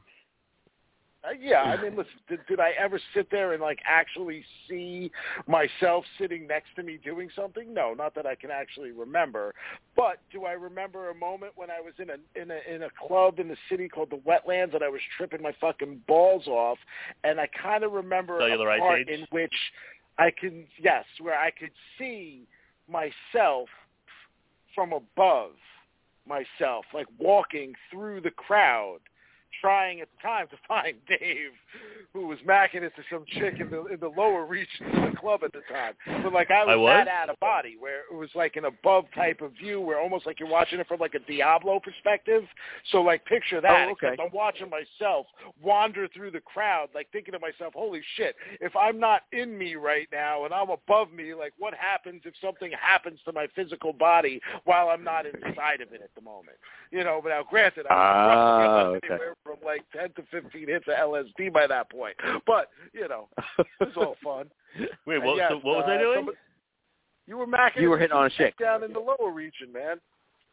Her face. Who was it? Do you remember? I was? Yes, yes, indeed. You remember Becky? who it was? Yes, it was Becky. Oh, really? At the Wetlands? Yeah? Yeah. There was another time away from the Wetlands where things, but maybe so. I'm sure you're correct. Downstairs, you were by the phones, by the bathroom area and everything. That's where I found you. Yeah. I started begging you to take me back to Glendale Drive, man. Because Dean was trying to hit shit real quick in a stall. That's what he was trying to do. Yeah. Right. I think at that point I might have. I don't even remember what I was driving at that point. Was that the night when we were going through the Holland Tunnel and I was I'm gonna fucking blast the wall right now at full fucking volume? Yep. Yep. With the fucking white tiles, the white tiles in the tunnel. And I open my eyes while tripping my balls off, and all I see are white bricks like flying by, and it's because we're literally in a fucking tunnel at the time, you know. But it was like just I don't know, the combination of everything mixed with the LSD just was like, yeah, nah, dude, we need like quiet, bro. And he's like, but it's the wall, dude, and I'm just like, no. You're like, turn this fucking shit off. The whole world is fucking freezing around me. Am I bugging out, dude? And you know, this is the Dean, okay? The Dean is really not the person you want to ask these kind of things to. Because the last thing you should say to somebody who's asking you if they're bugging out is, yeah, you're bugging out. So, like, yeah, I'm like, dude, like, am I freaking out, man? And he's like, yeah, you're totally bugging out, bro. And I'm like, what the fuck? You're not helping matters. I didn't. Did I really say that? I'm pretty sure you did, man. I don't know. You were talking like, about just take me home, and you're like, well, you're supposed to come back to my house and sleep over. Are you sure you want to go home? I'm just like, take me to my fucking house. Okay. So apparently So apparently you need an anchor. It's like someone responsible like Maggie and not the Dean around you when you're tripping shit. So no. Dean has definitely been the anchor plenty of times, man. We've had many fun moments with that kind of thing. Dean is a very good anchor. I've been a very strong anchor. I've been a strong anchor. Firm. Doesn't even need the blue or red pill.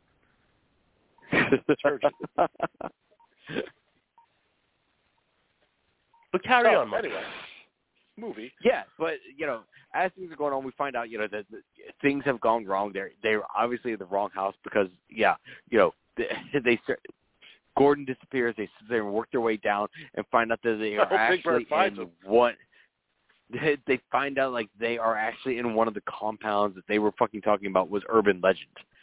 And Gordy is getting fucking carved up like a fucking Thanksgiving turkey. And this is one of those things where I really, really wish they had gone and showed us more instead of the cutaway like Hostel did. You know, I wish we had actually seen them doing the carving and the cutting and just give us, you know, just that edge of the seat kind of. I mean, for me, what I wish in this scenario, and then I'll throw it over to the King, I wish that it was more of like what we heard in one of the lines earlier, you know, all that person would be, you know, concerned with is survival. And I wish this was more of a survivalist moment in which they were carving Gordon up for the meat. You know, like they were like going to start hacking this guy up because they wanted food. Instead, they end up just carving the logo of the company in his chest, showing us that, you know, like these people have a bone to pick with the company itself. How about you, King? What were you feeling by this point of the movie? Waiting for it to be over. Did we lose the King? But I mean, you know, they just kind of showed up and they were speaking Russian, and they obviously had ties to Palisades because they carved the logo into Gordon's chest. But you know, they make quick work of Jill, and they make quick work of Harris by cutting his head off. You know, again, a joke that didn't land because he had talked earlier about how your head can react 2 minutes after it's been cut off, and then, you know, they show that. So, again, laughing humor all around. I mean, I was laughing so hard I could barely breathe during the scene. But, you know, the humor that we have. With Maggie taking a shotgun and blowing away the killer in the basement after Billy never got a chance to profess his love for her. Again, I don't know why that was even in this movie with him going, I kind of like her, you know, but, you know, whatever. Well, I think the idea was that everybody had a crush on her. I think all of the people in the company, like she's the quote-unquote hot chick, so everybody liked her. You know, the boss had a thing for her. Steven had, or whatever his name was, had a thing for her. This guy had a thing for her. Gordon, when he's all on the ecstasy, oh, I love you, I love you. You know, they, like, I think they all are supposed to have a thing for Maggie. Yes, I was thinking the exact same thing. Was, yeah, you know, she's the company crush. They could have picked a better actress. She was so plain, and there was just nothing about her where I'm like, yeah, if I saw her walk into my office, I'd be like, oh, man, yeah, after her. Like, she's just, I'm not very hungry. Isn't she a little too young for you, King? He's saying she's not his type. Yeah, he would deny her if she came to him and was like, King, please, I want you so bad right now. He would be like, listen, honey, no, you're not my type. I'm an American blonde in my mid-20s, and I'm horny as fuck. And King would be like, too plain. No, King would be like, no, come back to me in 20 years when your hair is gray and your boobs are saggy. Then we can talk. Like, you're not 61. You don't have some African woman's titties, and no, you're not in menopause yet. So I'm not ready for you. Or if you're not it's wet blanket. I don't understand why. Like, she had no fucking personality. Like, she wasn't. King likes those banana titties. She was just there. Like, she was just there. That's my problem. I'm like, okay, I could get it if everybody had a crush on her, if she was something, if she was charismatic, if she was funny, if she was sexy. But she just kind of walked around smoking cigarettes going, I don't want to be here. I mean, that's fucking wet blanket. Like, how could you like somebody like that? Okay, but what you missed also, though, man, was that she was also the person that would just walk by you and just be like, are you doing okay? And touch you on the shoulder. Like when Billy, she walks by Billy and, and she's going to bed. She's like, good night, sweetie, and touches him on the shoulder. It's those small things of caring that they all find attractive about her. It's those small acts that she does that I guess you missed while watching this movie, where she shows that she cares about everybody. Touching her shoulder and saying goodnight. I don't know. Missed that. Yeah, I don't think you're entirely wrong here, King. I do think the actress was a little, again, she's obviously. I think the biggest thing to also go with that is that she's an American. Everybody else, is British and all that. So I think we all know the Americans are randy. Well, we have the reverse of the foreigner that we see. The Nadia, let's say, for an American Pie. In this case, it's the reverse. The American is the foreigner. That's why they find her so attractive and sexy, because Americans fuck. They smoke cigarettes and they fuck. But no, you know what? Yeah, they do. Too, though. This may also be just as telling for the actress because, she's one of those that when you look her up, you literally find articles on the internet that, like, question, where is she? Like, what happened to her? Where did she go? Like, she was somebody that seemed like they were kind of, like, putting in things here and there, and then she just, like, poofed away. I think, like, the last thing she worked in was, like, maybe, like, 2000, might have been, like, 2008, 2009. I know she's alive. I think she retired from acting. Maybe she just didn't like it by this point. She was in the Stephen King Zip, the 1990 miniseries. So there you go. There you have that. But who was she in that? Kind of bored. It didn't say. I looked it up on Wikipedia and just said that she had a part in the It series from 1990. So I have no idea who she was. She was just like a cardboard cutout in the background, one hand up in the air, touching people on the shoulders. Like she just don't care. Well, what the King isn't telling us is now that she's older, she's actually laid up in King's apartment, waiting for him to finish this podcast so she can ride him like a government mule, because now that she's older, she's definitely the King's type. I didn't think you could see them screaming. It's weird. I thought it kept her mouth tighter than that. Teaches me a lesson. Gotta stop eating cookies. In a second. Jesus Christ. Yeah, good thing we're wrapping up now. I have to get back to some work. But no, anyway. The character, I was hoping she was actually going to be the one that died. I was kind of hoping that Steve would be the only one. Thought he would be the final boy. He would be the one to get out. I mean, and in a way he does. I mean, obviously, he is one of the final people. And when they get to the actual lodge that they were supposed to be at, not the Hunter's Lodge, and we do see their boss, George, listening to Word Up by Cameo. And he's dancing with fucking Cameo. Well, they're both grinding on it. Word Up. Well, I was like, yeah, of course that would be the song that they're fucking dancing to. Is that in public domain? I was like, I think they have to pay Cameo. I was like, there's no way songs in public domain. No. I actually really enjoyed that, you know, and the beginning again at the end, you know, where it's, okay, these are the two escorts, you know, this is their boss. And again, another moment that I kind of actually had a little bit of laugh of when he grabs the rocket launcher. And he's like, get a piece of this fucking American steel, baby. And it fires and it goes up into the sky with the point. I was like, okay, I'm listening. I would give this movie that joke because that actually worked for me. Lo and behold, the heat seeking, and it fucking went straight to our fucking Russian guys, and then went straight up into the air. And then you see that motherfucker just keep trailing, and then you see his jumbo jet coming across. I was like, oh.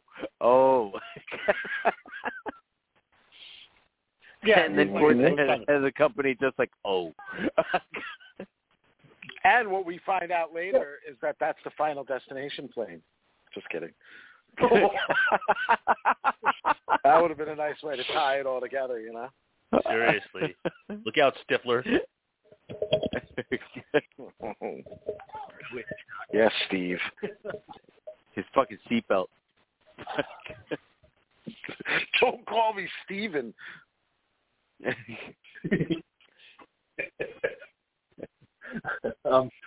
Just watch American Pie. That movie's still kind of funny.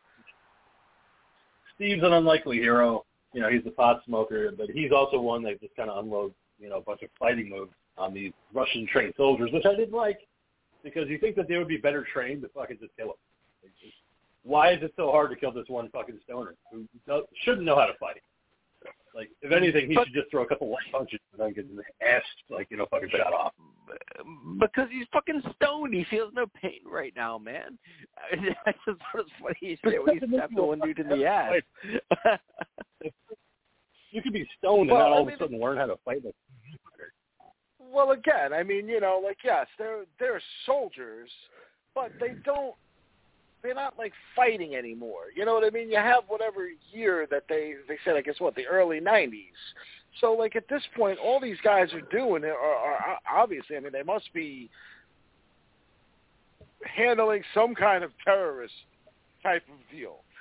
Again, I think this is like the whole Tony Stark thing in which it's like, you know, the company has been selling its wares and they're not paying attention to who those wares are getting sold to, because they've got crates and crates and crates of this shit that we see at the end here. But, you know, like, I don't feel like I mean, for one, I think there's always the human aspect of survival. You know, what people are going to be willing to do to survive and those extra bursts of strength and all that, you know, through the adrenaline. But I also feel like these guys are out of fighting shape because they're not used to people fighting back. You know, they're hunted from the shadows. Yeah, they're like they're like the fucking out of shape dun fucks wandering our fucking country with guns, calling themselves fucking militia fucking men. And you know, these are not like fucking like mongoloid superhuman strength backwoods fuckers like it always is in these kinds of movies. And yeah, like it's real easy to like tie a girl to a tree and shoot her with a fucking blowtorch, but like, yeah, not used to people fighting back, and yeah, not in fighting shape. Just because they're walking in the woods and have their weapons doesn't make them super fucking fighting machine soldiers. And when you talk about seeing those crates of weapons later, like they did that camera thing, and it started. It's originally like a Hitchcock kind of move, but like the camera kind of showed those fucking crates and more than one time in a way that led me to believe that they were going to come into play. Like weapons were going to come out of those that were going to be used in, like our heroes were going to use in their defense, and that didn't ultimately come to pass. But true. But yeah, just because these are people that are, you know, in a forest with weapons doesn't make them super soldiers. Or those containing superhuman strength. They had all the flankways and stuff. They knew what to do. They were trained. They were ready to go. There's no reason why they couldn't dispatch everybody quicker than they did. You know, so you could say, well, you know, they're out of shape or whatever. No, they were trained. You know, they knew what they were doing. They were ex-Russian soldiers. They liked killing. They got a kick out of it. That's why Jill's story kind of made more sense about the Russian war criminals. That's what they were. They were Russian war criminals, and they know how to train, they know how to kill, they know how to hunt. And then that be taken down by Steve and Maggie, the two unlikeliest heroes, like, I don't know. You know, it's fine because you have to have the good to defeat the evil, but it just seemed kind of silly in the end. Okay, but then also I did enjoy this part about it was the fact that when we have Maggie that actually dispatches one, it's like I like the idea of she didn't let them go. She followed through with double tap, you know, getting the biggest fucking rock she could to smash that fucking skull in, because how many times do we say, don't leave a motherfucker breathing, all right? Make sure that motherfucker is done. And Michael Myers on your case. And just fucking take care of your shit. And you saw it earlier with the shotgun, like you said, when she popped him in the head. You know, she's like, I didn't want anybody to say I didn't, you know, let him go. You know, so we see that, you know, she's at least ahead of that part, you know. And I think it definitely helped to have, you know, the two escorts, where it just was a total, like, boner for any guy that owns a gun out there to see, you know, a girl in a leather jacket with no shirt underneath in slow motion firing a machine gun. The NRA guys must be like, oh, fuck yeah. This is what we're all about, guys. They were hot, man. Olga and whatever the other one's name is, dude, they were hot. Girls with guns. AK-47? You absolutely Nadia. Every motherfucker in the room. And Olga. Mm-hmm. Yeah. Shaved, I believe the term is.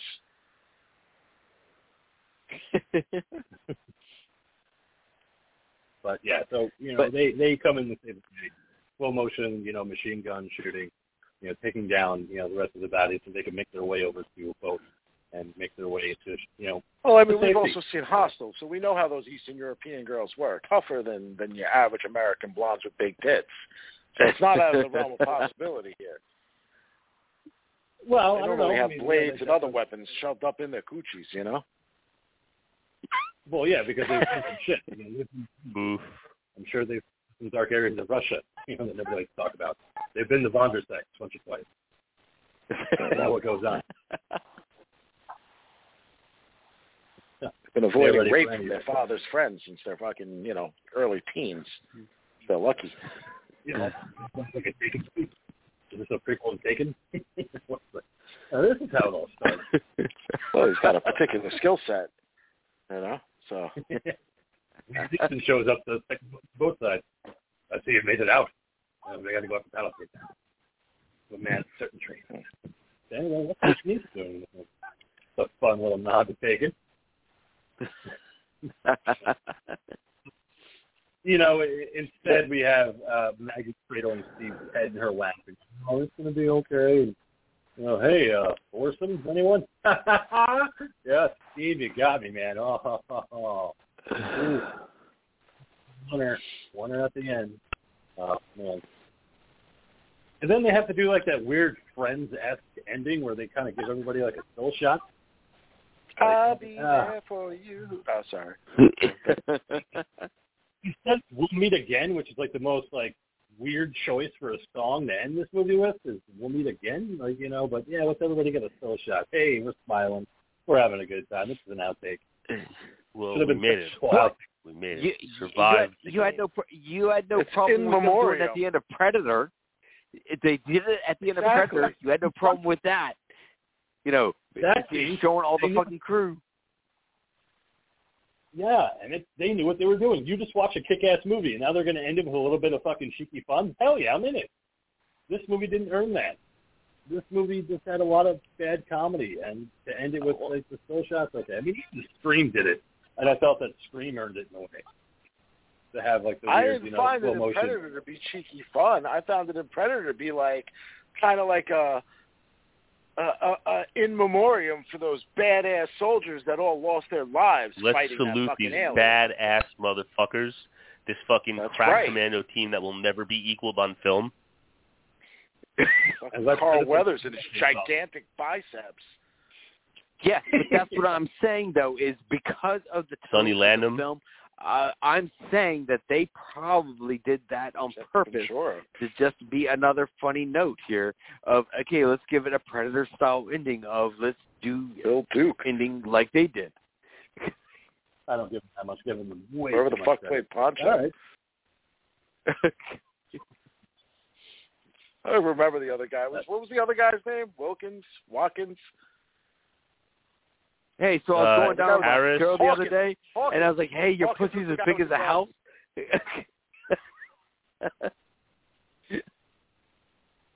It's amazing. There's so many things in my life that I can't remember that are like important things, and yet I can remember the name of the fucking crack commando team that got killed by the Predator. Seriously, man.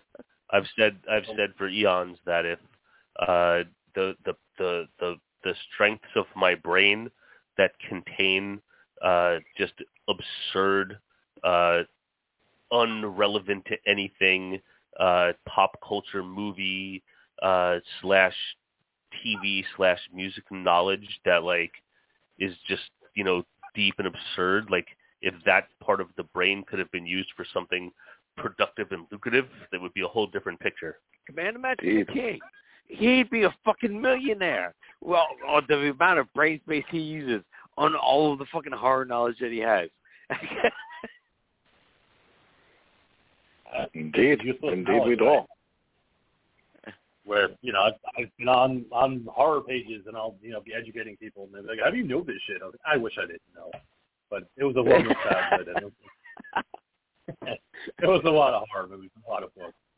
And instead of getting laid out with reading books and watching movies, the Gospels weren't always around when I wanted them to. But when they were, it was just mercy time. So, not at all. But, so yeah, that's Severance from 2006. You know, like I said, I think we're all in agreement that it's not a great movie, but it's one to pass the time. I think it's one of those movies like the ghoul puts on to go to sleep to. It's a good movie for that. You know, you don't got to pay attention to it. It's just when it lull you to sleep. And I think maybe set that way. Maybe, maybe not. I don't know. I didn't, you know, obviously I watched it on Tubi TV, so I didn't have to purchase it. So it never will become a part of my nighttime rotation.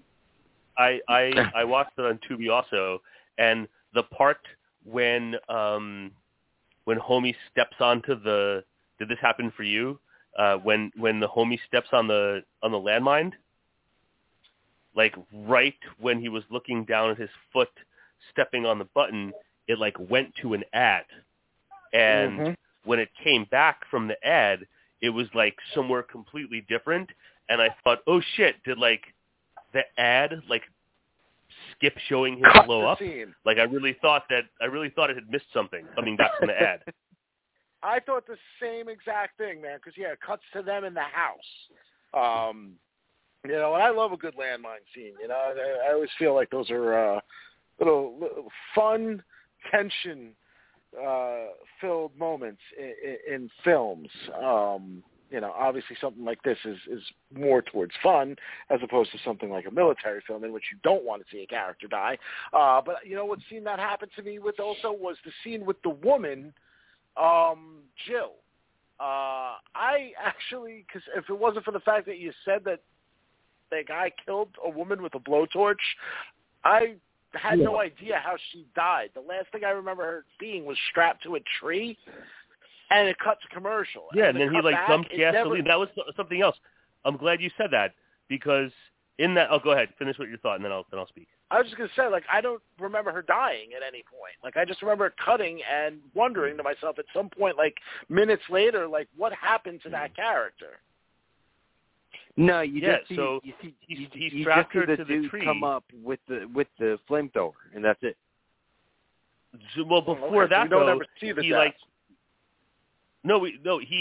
But before that, though, he, like, splashes gasoline all over her, and then he goes to light a match, and, like, he can't get the matches lit, and he keeps getting frustrated because he keeps trying a new match, and that was, like, another little moment of horror.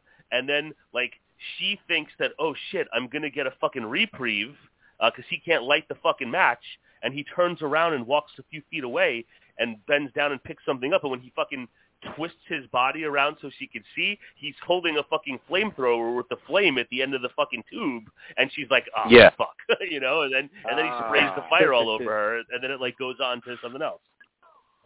Okay, so, and then that's also why the guy at the end of the movie has the flamethrower. So this isn't the first, so at the end of the movie isn't the first time you see the guy with the flamethrower. See, for me, I had no recollection of that. So, you didn't see that part. Yeah. He says, I'm going to light you on fire. I'm going to burn you like a witch. Yeah, he tells her he's going to burn. I'm going to burn you like a witch. Yeah, and he then picks up a gas can and douses her in gas all over her face and body, and he can't get the match to light. Yeah, I missed that. And I thought that again, it was like those little funny things. Like every time he tried to light the match and failed and got a new match, like it was funny. Well, that's like a great virility joke. You know what I mean? Here's a guy who can't get it up when he needs to. Right, exactly. But then I guess he turned around and got the fucking Viagra, and to turn around. It was like, there you go. That's smart humor right there, King. See what you missed? Yeah, I missed a lot because I just wasn't in it with the humor. I don't know. I just I missed it. You know what? Maybe I don't want to have to rewatch it, but I might one of these days. You should. I missed what you guys have. I try to sometimes when I miss something, and I'm like, you know what? Maybe give it another shot. So I might. But for next week, I had an idea of what I wanted to pick, but I just don't want to talk about backwoods people anymore. So I had to cross out one pick that I was going to make. So I'm going to go in a different direction. No, you're going to go back to a movie that I wanted to talk about on the show for a very long time, but can never find a copy of it. How long of a time? Since the show started, easily. It's a movie that I've loved for a long time. It boasts the cast. I think you guys are going to be like, wow, that guy's in this movie? And you'll see the cast list. You said you couldn't find it. You found it, I take, right? We can watch it? Yeah, I finally did. Finally for free on Tubi, actually, of all places. After I watched Severance, I found it. It's from 1977, directed by Michael Winner. The movie called The Sentinel. And it, like I said, it boasts a pretty impressive cast, and I think you guys will be surprised by who pops up.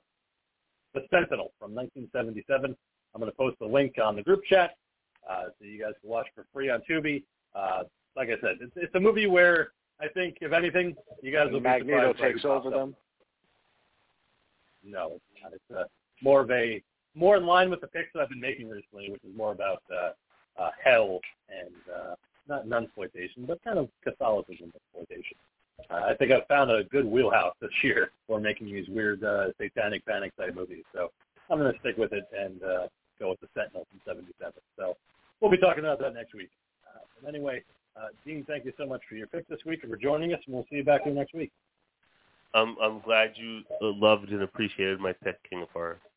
It warms my heart. I hope so. And I hope next week you enjoy my pick. Does it warm the cock of your heart? Sure. Yeah, warm my heart. Sure. We'll go with that. So, just go ahead, Monkey. Go ahead and sign yourself off. All right. I'm the Mad Monkey. Thank you for listening to tonight's episode of Talking Terror and letting me come in your ear. Good night, everybody. Good kid. All right. So, Ghoul, why don't you hit us with how you want to close out tonight? Again, everybody just stay scared. And yeah, that's about it. Try to be happier than the King is with this movie. I'm sorry. I didn't like the fucking humor in this movie. It just fell by the wayside. It didn't land. Didn't like it. I'm gonna go watch Shaun of the Dead now before I go to bed, just to get back in line with. Why don't you watch Dr. Giggles? I should. You know what? That's an even better one. I think you should watch this again. I think you should give this movie a shot again. Like now. Cold Day in Hell. No, thank you. I think I'm going to go with the Dean's recommendation. Put on a little bit of Dr. Giggles. You can't go wrong with that classic from the 90s. I don't care. I will defend that movie. Sorry. I couldn't prevent that gag reflex. I mean, if you guys hate Dr. Giggles, love this movie, that just goes to show you the taste on the show. They can sit through Severance. We are all very different, everybody. All very different. Unit here on Talking Terror. So as for me, I'm your old pal, the King of Horror, NDG, saying, hail Satan, hail your sales, hail Odorous, keep America strong, watch horror movies, and we'll see you back here next week for Michael Winner's The Sentinel. The King loves Jesus.